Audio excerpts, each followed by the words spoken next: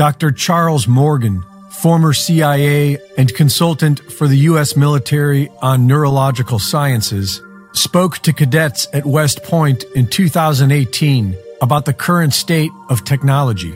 He briefed the cadets on experiments from 2013 where humans were given neural implants that allowed them to control prosthetic arms with their thoughts. Experiments where one person can control another person's hands by just wearing an EEG cap. The person on the receiving end described the sensation as rather odd. He said, I didn't know anything until I saw my hand beginning to move. But the really fun part was that you're taking over somebody else's physical body with the mind of another human. So what do you think would be the next step? Experiments where information is transmitted from one mind to another, and experiments where memories are erased. Dr. Morgan admits they have the technology to target an individual person. But you can engineer anything. You can engineer a unique thing that would only kill one person in the world. And are working on the ability to erase the memories of any human they choose. Their biggest challenge 5 years ago was being able to interface with the hippocampus without the use of physical wires. And this is most likely one of the motivating factors for the deployment of the experimental COVID shots. Using dark field microscopy, Dr. Anna Maria Mihalcea has captured in great detail what the scientific literature describes as effective technologies that exist today. Technologies such as quantum dots.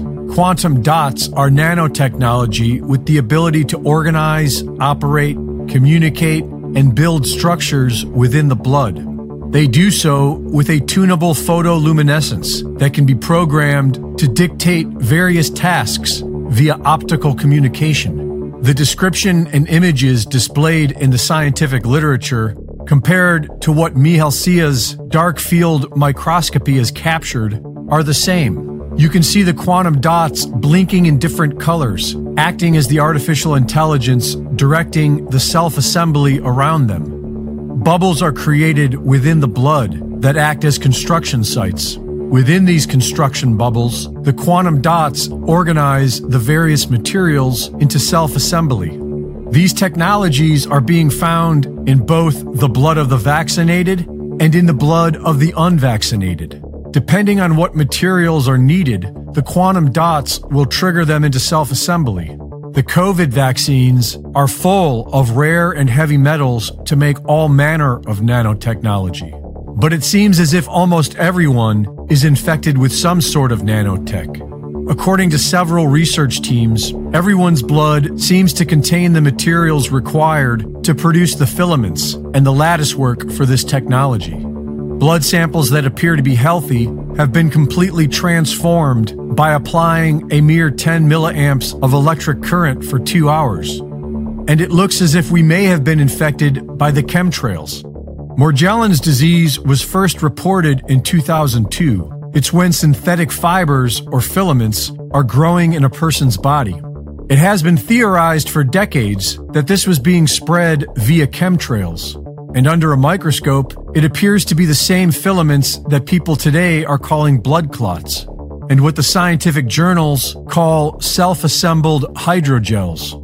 According to Dane Wigington from geoengineeringwatch.org, nanoparticles are being sprayed worldwide. The good news is that Dr. Mihalcea's research has found a remedy. The iron in the infected blood has been oxidized to a 3+ state. And by taking antioxidants, one is able to dissolve these filament clots.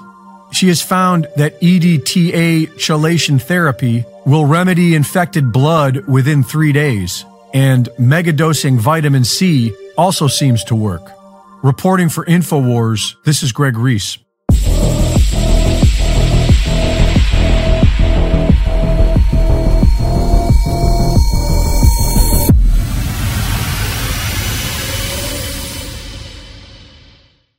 Thank you for watching the latest Greg Reese Report. Be sure to go to reesereport.com to see my latest videos, sign up for my free newsletter, and subscribe for exclusive content.